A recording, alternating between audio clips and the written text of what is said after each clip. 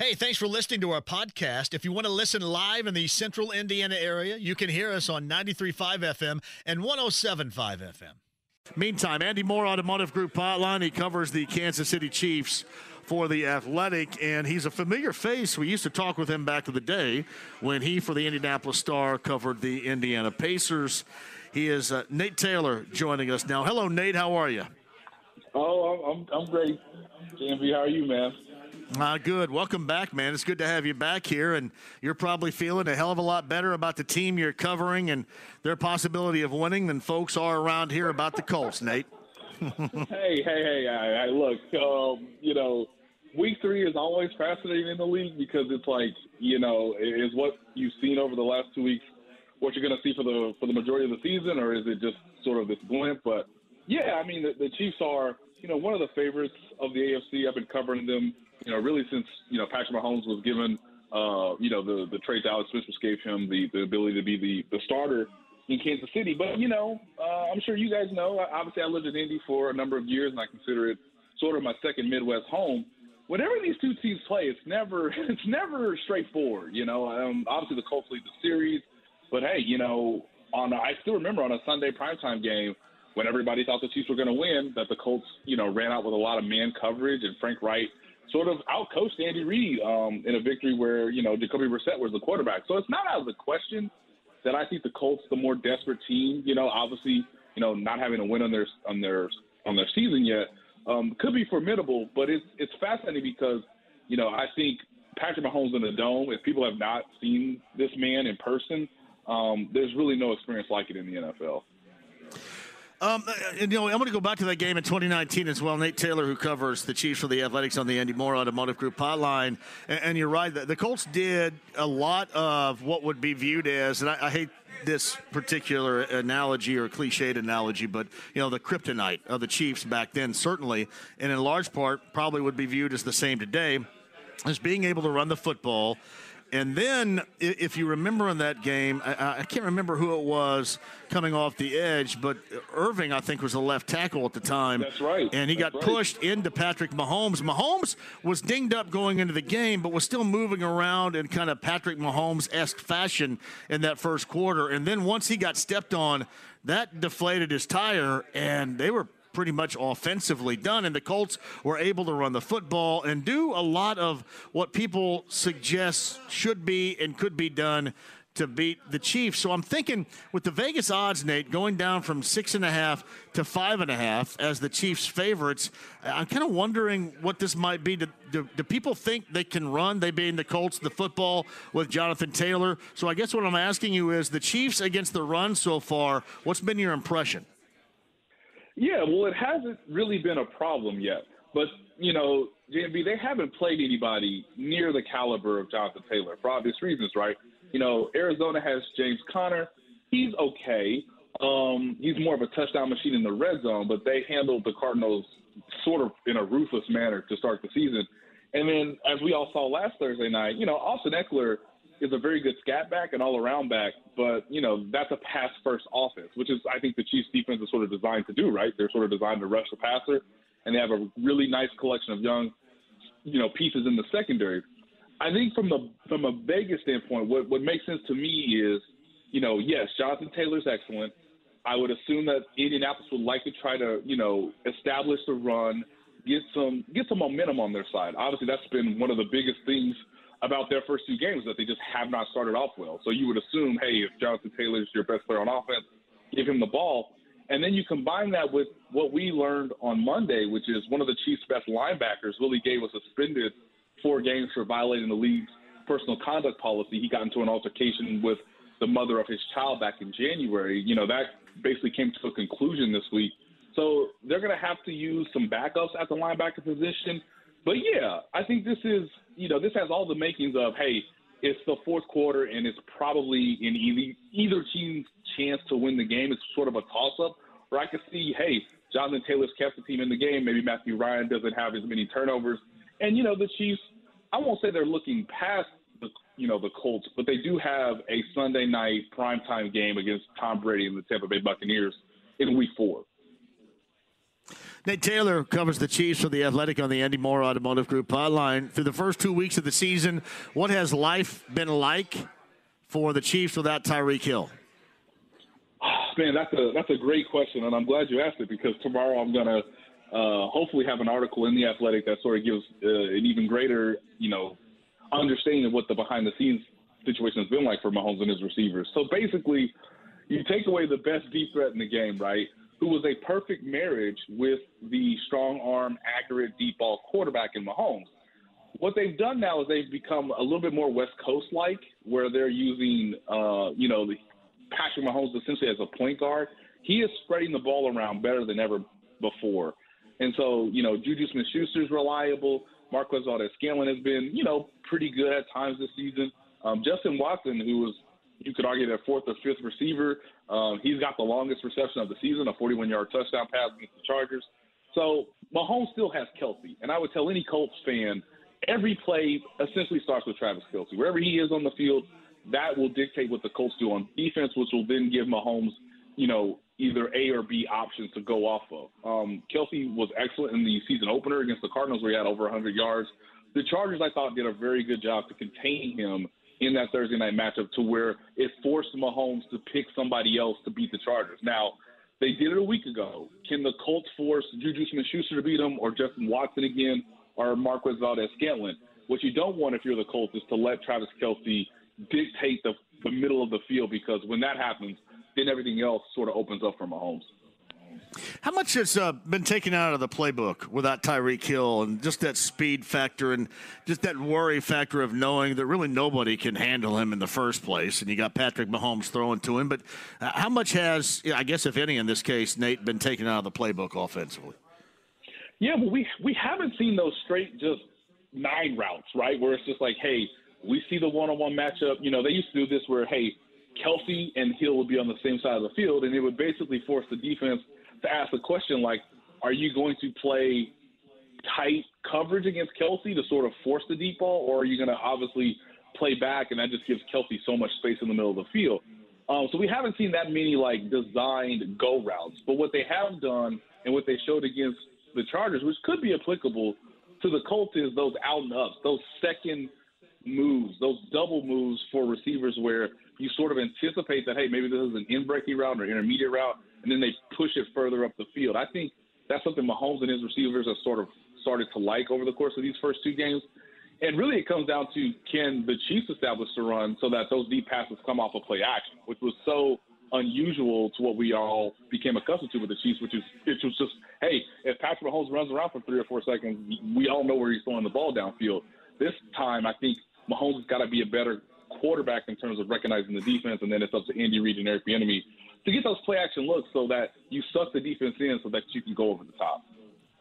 So Nate Taylor joins us covering the Chiefs for The Athletic via the Andy Moore Automotive Group hotline. Chiefs and Colts coming up on Sunday. I'll start that thing on Sunday morning with the ride to kickoff from the Bullseye Events Center beginning at 9 a.m. You look at this team right now, and, obviously you look at it defensively. How has it looked to you so far through 2 games? Because it's interesting, you had a couple of dynamic quarterbacks, certainly defensively, This team had to work against. How did it look? And you go from that to a quarterback, Nate, last week that offensive line-wise is supposed to be one of the best and certainly the highest paid here in Indy. Yeah, Jacksonville, all these twists and all this different stuff, and just constantly ran Matt Ryan out of there. Are we expecting to see more defensively like that from Kansas City on Sunday here? No, you set it up and framed it perfectly. The Chiefs love to do stunts, right? And it all centers around Chris Jones, their Pro Bowl, potentially all-pro defensive tackle. Because he's such a freak at 6'6" and has quickness to go along with his length, it sets up, these perfect 2 versus 1s or 2-on-2 stunts. And, watching the Colts on film, JMV, I've been sort of surprised because I thought Matt Ryan would have more time that he had in Atlanta. And unfortunately, it's been the opposite. Obviously, we all know about Michael Pittman not being there last week. Obviously, Alec, Pierce, who I'm sort of interested to see as a rookie because the Chiefs took Sky Moore a couple of picks later in the draft. This defensive line loves to get after the quarterback. Steve Spagnuolo loves to blitz, so I won't be surprised if, hey, with Matt Ryan not being as mobile as Kyler Murray, not being as athletically gifted or, can be as improvisational as Justin Herbert, hey, maybe this is where Spags says we unlock some of these blitzes that we've been working on, since training camp and see if we can speed up Matt Ryan's clock. If they can't run the ball, that being the Colts, then it really plays into the hands of the Chiefs because they've been one of the better teams at not giving up a deep pass this season. And also, they started to be a little bit better at generating pressure on opposing quarterbacks.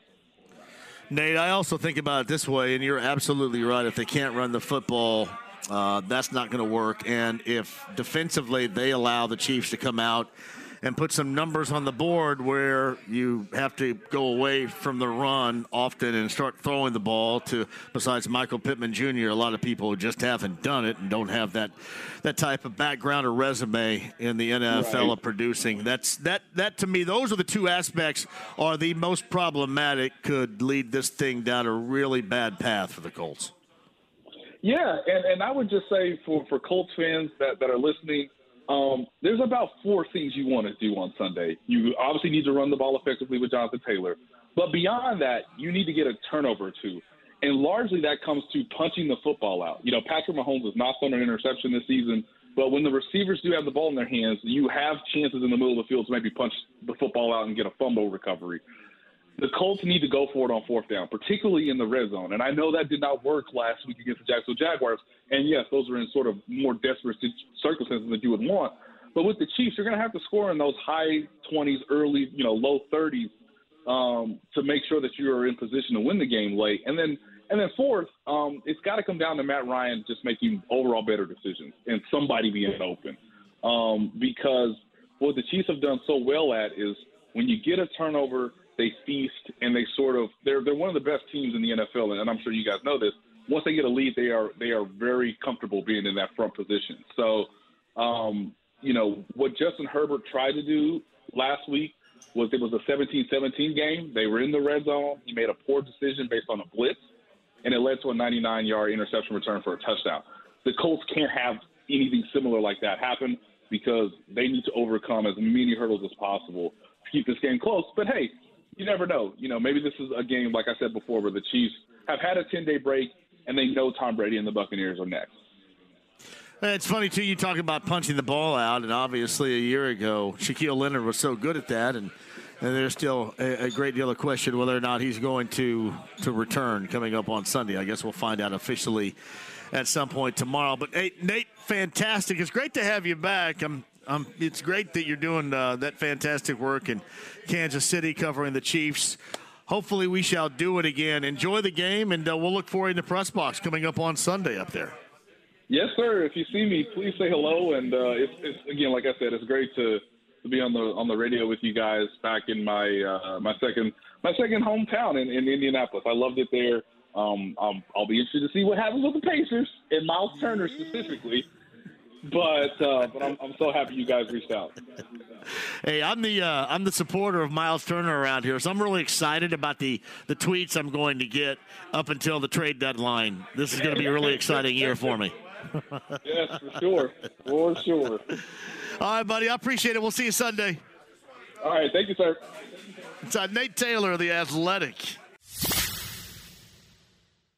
Mike Chappell of CBS 4 and Fox 59. He's with us via the Andy Moore Automotive Group hotline. I know a lot, Mike, has been said about the Colts doing this, and part of the reason to believe is because this is just their customary thing of climbing out of, the doldrums of the basement at the beginning of the season. But would you agree with me that last week didn't resemble a lot of what I have witnessed, and especially in the short-term past a year ago? Like, I wouldn't, to me, equate what we saw in Jacksonville last week to how they played, for example, against the Rams in Week 2 last week. I think that's what makes me still, against Kansas City on Sunday, a very non-believer in this team until they show us. Well, the problem is, 0-1-1, it's how you got there. That's what's bothersome, and if you played, let's be honest, if you played stronger teams and you played well and darn it, you just didn't win. That's one thing. Yeah. But to play against two of the teams that everyone is convinced is worse than you are, which Right now, that's not the case. And to not play, I'll give them 2 quarters at Houston. I thought they played well first half or first quarter, and then a great fourth quarter and for the first drive of overtime. But Jacksonville, there can be no excuse for it. There just isn't. And this team structurally is built to play and play well against Kansas City. I'm talking on paper. Hey, you got a strong offensive line. You can run the ball. You can control the passing game. Your defense can get after them. But none of that's happened. They ran the ball well first game. But, again, last week just sort of skews everything to where it's hard to say, yeah, I can see them coming out this week and really, putting it together and coming out with a win somehow or another. But until they do it, they've, not that they care, but they're in the prove-it range for me now. And right now they've not proven much of anything. No, they haven't. And really, when you talk about, I've said 6.5 quarters, but whatever, as far as the first 8. But, Mike, they, in those 6.5 quarters, have looked completely unwatchable, dreadful. It's not just bad or inefficient in certain areas, certain categories. It's been across the board some of the blankiest football that we have seen, since January in Jacksonville. And to me, until I see otherwise, it looks more like a significant trend than just a blip on the radar. Well, the only pushback I'll give you is that the opener was them just doing everything they could to lose it. I mean, they had 500 and some yards, one of the best games in the Indy era as far as yards. But you can't go 2 of 5 in the red zone. You can't miss you can't have a strip sack that they had. You can't have a missed field goal. Everything in my mind is so skewed by Jacksonville, which until these guys prove it, they own you. They just do. Remember the game here last year with Jacksonville. It took that strip sack. I mean, Trevor Lawrence was driving. Yep. So, and styles make fights and all that stuff, so maybe that's some of it. But I thought the most interesting comment that came out of the locker room yesterday was Matt Ryan. And I think there was a lot to it, good and bad, where he said, we're not going to be defined by what happened in Jacksonville. We're going to be defined by how we come out of the game and what we do after that. And he's right. How do you respond? And if they go out and get their doors blown off Sunday, then they've got serious issues. If they can put things together and not turn the ball over 4 times and give up 5 sacks and all that, they give themselves a chance. Now, I heard you earlier, and I don't know how I fall on this. If they win, then all of a sudden Jacksonville's a distant memory until you play them again. Right. But if you play really well, and you're toe-to-toe with the Chiefs, and Mahomes just beat you in the fourth quarter, I think you can build off of that. Now, it's still you're 0-2-1, but at least you've got something to build on, and if you build on it. But it's going to be how they respond. It's one thing to say they're PO'd and all this stuff. Well, fine, then act like you're angry and play like it. I was as discouraged by the lack of want to that I saw in Jacksonville, and that's bothersome. And it's got to be more than missing Shaq Leonard on defense. And I'm not sure it means a lot. I mean, we knew Michael Pittman meant a lot to him, but it really magnified the lack of playmaking. Not even playmakers, just players at wide receiver and tight end as well. So they've got a chance, but until they show you that they can go out there and act like they know what they're doing and be competitive against the really good teams, then whatever slings and arrows people throw at these guys, all they can say is, give it to us because that's all we've got. Because until they prove it, and they've got some games they can do that. You got Tennessee coming up. You got Denver, who all of a sudden, how do they like the Russell Wilson deal right now? And so it's still there, but only if they start playing well, and that's on them. And until they do it, it's all on them to get it straightened out. So Mike Chappell of CBS 4 and 559. We'll get into the Reich situation with you in just a second, but I want to see if you follow along with this.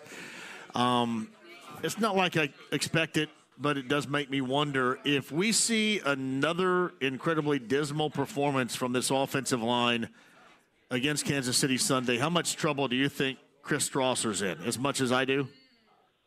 Oh, maybe, probably. Because if it's just a train wreck, how does the owner or somebody not say, change something, because this ain't working? It's the old definition of insanity, is doing the same thing and expecting different results. So, and again, I'm not sure what a change at any level is going to matter, whether it's the O-line, whether it's a coach, GM. I mean, I don't know what it's going to do. But, we talked to all the guys yesterday, Braden Smith and Ryan Kelly and Quentin Nelson, and they're the first to admit they're not playing at their level. I don't think they've played at their level for 2 years, a year and 2 games. I thought they were very substandard last year.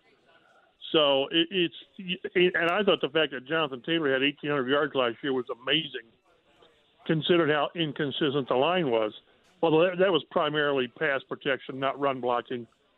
But that's when your core principles are offensive line, defensive line, and the offensive line is just overwhelmed by Jacksonville. It just sends up red flares.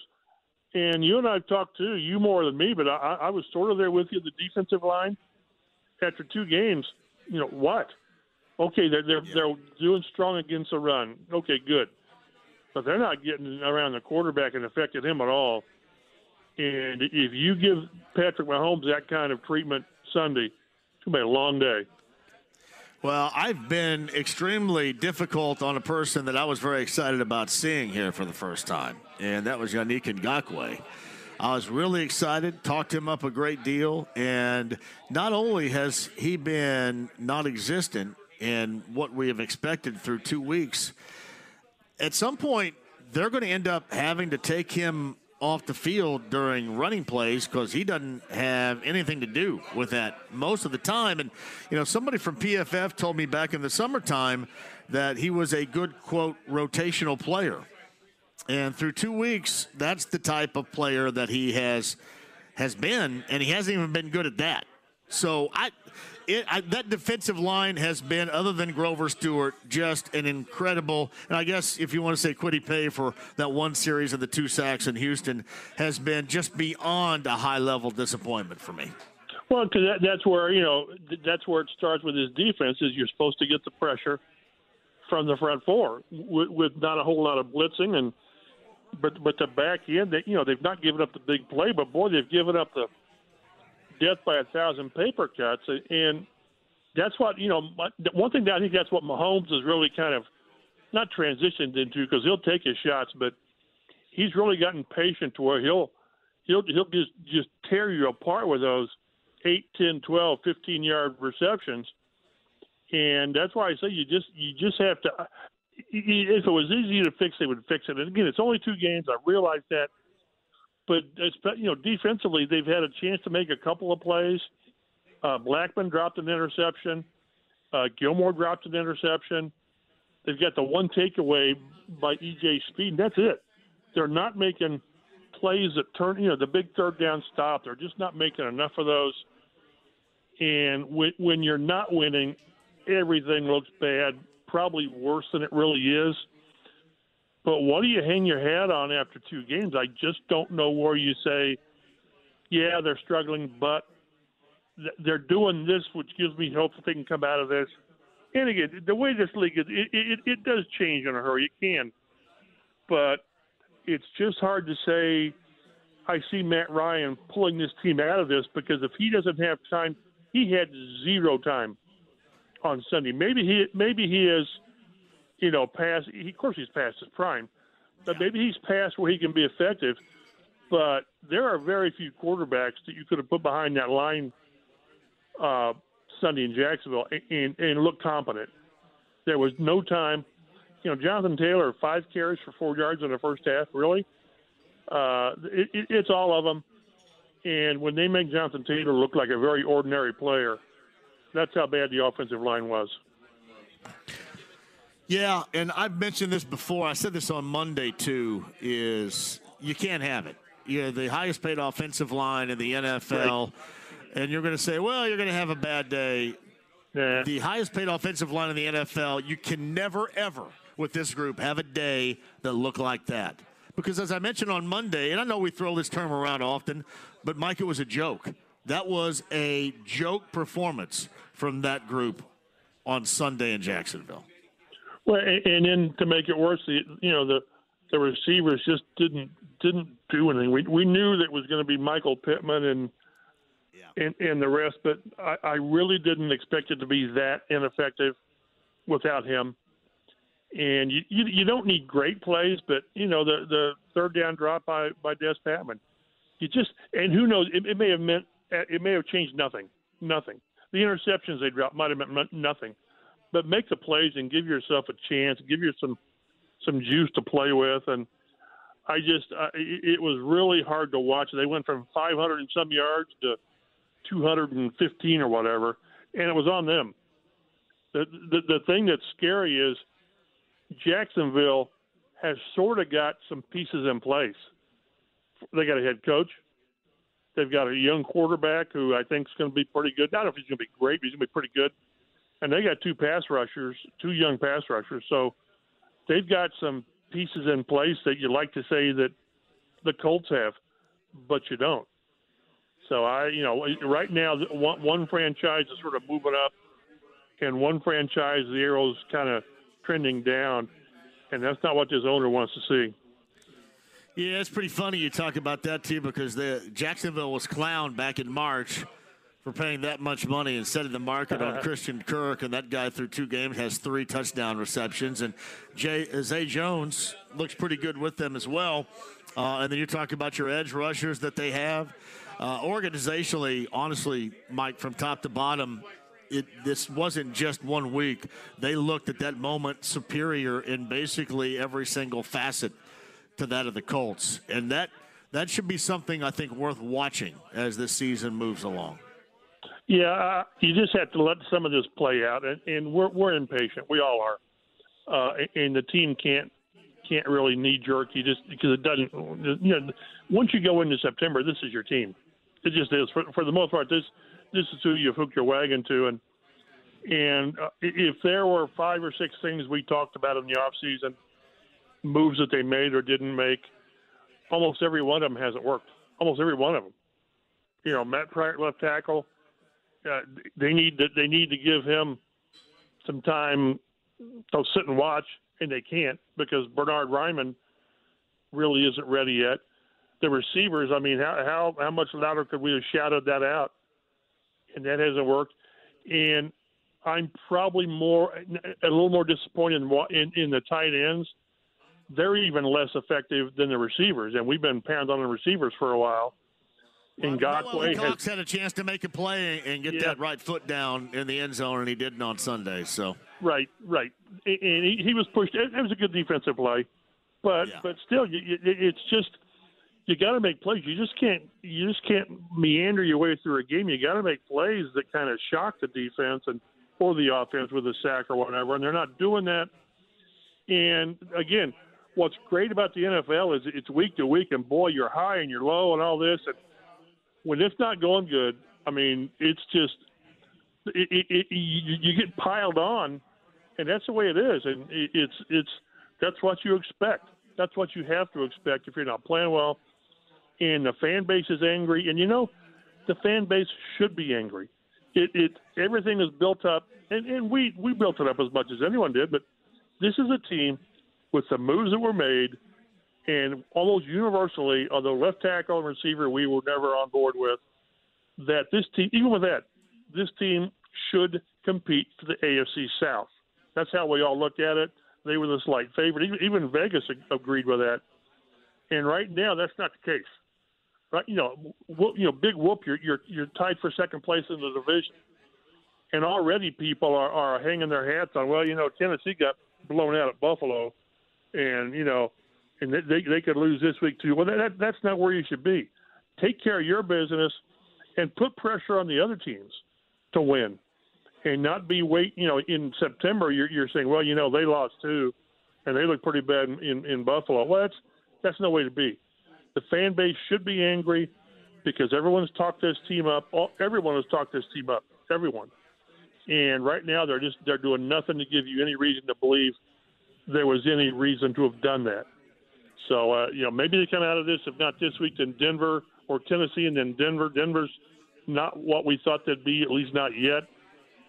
But until they kind of get it together, they have no defense for the criticism coming their way. None. Mike Chappell of CBS 4 and Fox 59 is with us. We've talked about what the Colts could do to wipe the slate clean on Sunday against the Chiefs. Let's talk about what may happen if they don't and if things get worse. And then you go into Tennessee coming here a week from Sunday and have that be it. I've said this. I don't know if I've told you this, but my thought is, people ask me all the time, I'm sure they ask you as well, what would it take to see Jim Irsay do something he's never done, break new ground on getting rid of a coach in season? And my thought is, if they were to go 0-3-1 to start, and that 3 would be at home against Tennessee, a game that clearly the owner wants really bad because he's constantly mentioned Tennessee in the offseason. That, my feeling right there is that's where we would see new ground possibly broken as far as that's concerned. What about you? I wouldn't rule it out. It would, I was going to say depend on how you got to 0-3-1. But now, if I wasn't there in the owners' meetings, but I listened in on Zoom. The way he went on about Tennessee, about getting your butts kicked every time, and aren't you tired of that and all? Yeah, that would, if they came in here and just dominated. I still don't know if he would do it or not, because I don't know. Other than allowing him to vent, and I mean, how often do changes matter? And if it's that bad, I'm not sure what a change would do. I really don't. I hope we don't get to that point. But I tell you, if Casey comes in here and does to you what people think they might do, and then Tennessee, that would be the tipping point. I hope not. I don't think Frank has lost his team. I don't, although the Jacksonville thing is just hard to get out of your mind. Yeah. But that would test the owner's patience, and whether he could just go into his office and just scream. If that would do it, break one of his guitars, which wouldn't be smart as much as he's paid for them. But that's what I say. It's on them to get this straightened out. It's on them to settle the owner down. It's on them to give the fan base a reason to believe that the fact you've got 15 more games is a good thing. So I'm really curious how this team responds the next game or two, because like Matt Ryan said, that's what's going to determine who we are, is how we respond to this, and that's good and bad. That can be good or bad. No doubt about that. Hey, injury-wise, Shaquille Leonard, I was told back in training camp that this would be the game where you could expect him to return, although listening to him talk today, it kind of sounded like it did a week ago and then 2 weeks ago. So I don't have a great feel that that's going to happen. What do you think? Same. I was there we were talking to him, and he feels better this week than he did last week, but he felt better last week than he did the week before. I don't know. It's really hard to get a grip on where he's at, and he's as frustrated as anybody because he knows he could make a difference. Now, whether he made a difference last week, I don't know. I'm probably more interested in Michael Pittman, and he was limited again today. I would think it's fair to say that if he plays Sunday, he won't be 100%, but I'd take him at 80% right now. He gives you at least a threat, a presence. If you give me one or the other to play, I'd take Pittman all day over Shaq, just because of what they do on offense without him. They just what kind of practice did they have last Wednesday? Because I know Kenny Moore played last week, but he also got dinged up a little bit in that practice, and they called it very physical. Anything out of the ordinary, or just your regular practice kind of injury thing? Well, we only see like 15 minutes of practice now, and it's when they're stretching and individual stuff, so we don't see that. We tried to check with Pittman today on when he actually hurt his quad, and he's drank enough of the Kool-Aid to where I'm not talking injuries and all that, which is that's fine. And if I'm a player, I'll do the same way. But we're trying to figure out, was it in the game, was it in practice? So we don't know. As far as when injuries happen in practice, we don't get much of an update on when, unless it's something really serious. So your guess is as good as mine. Wonderful. All right. Well, I'll see you in the press box coming up on Sunday. This should be something. Should be a lot of fun. I tell you, that game Sunday, though, Mike, ranked, and I know we both go all the way back, and you covering this game absolutely go all the way back. There were not a lot of games out there in the history of this franchise being an Indy that were as bad as from top to bottom, performance-wise, and a watch than what we witnessed on Sunday. That was even worse than the January game. There was just more on the line in January. Right. But and one thing that I've always thought, and I still believe it, is when you're so ineffective on offense, and they were, it makes everything look awful. Now, I'm not even bailing defense out at all, but when you just can't get things done on offense, it just magnifies how bad everything else is. And that was one of the worst offensive performances that we've seen in quite a while. It was, especially that line, no doubt. All right, I'll see you up in the press box, Mike, coming up on Sunday. I appreciate you. Be good. See you later. It's Mike Chappell of CBS 4 and Fox 59 on the Andy Moore Automotive Group hotline.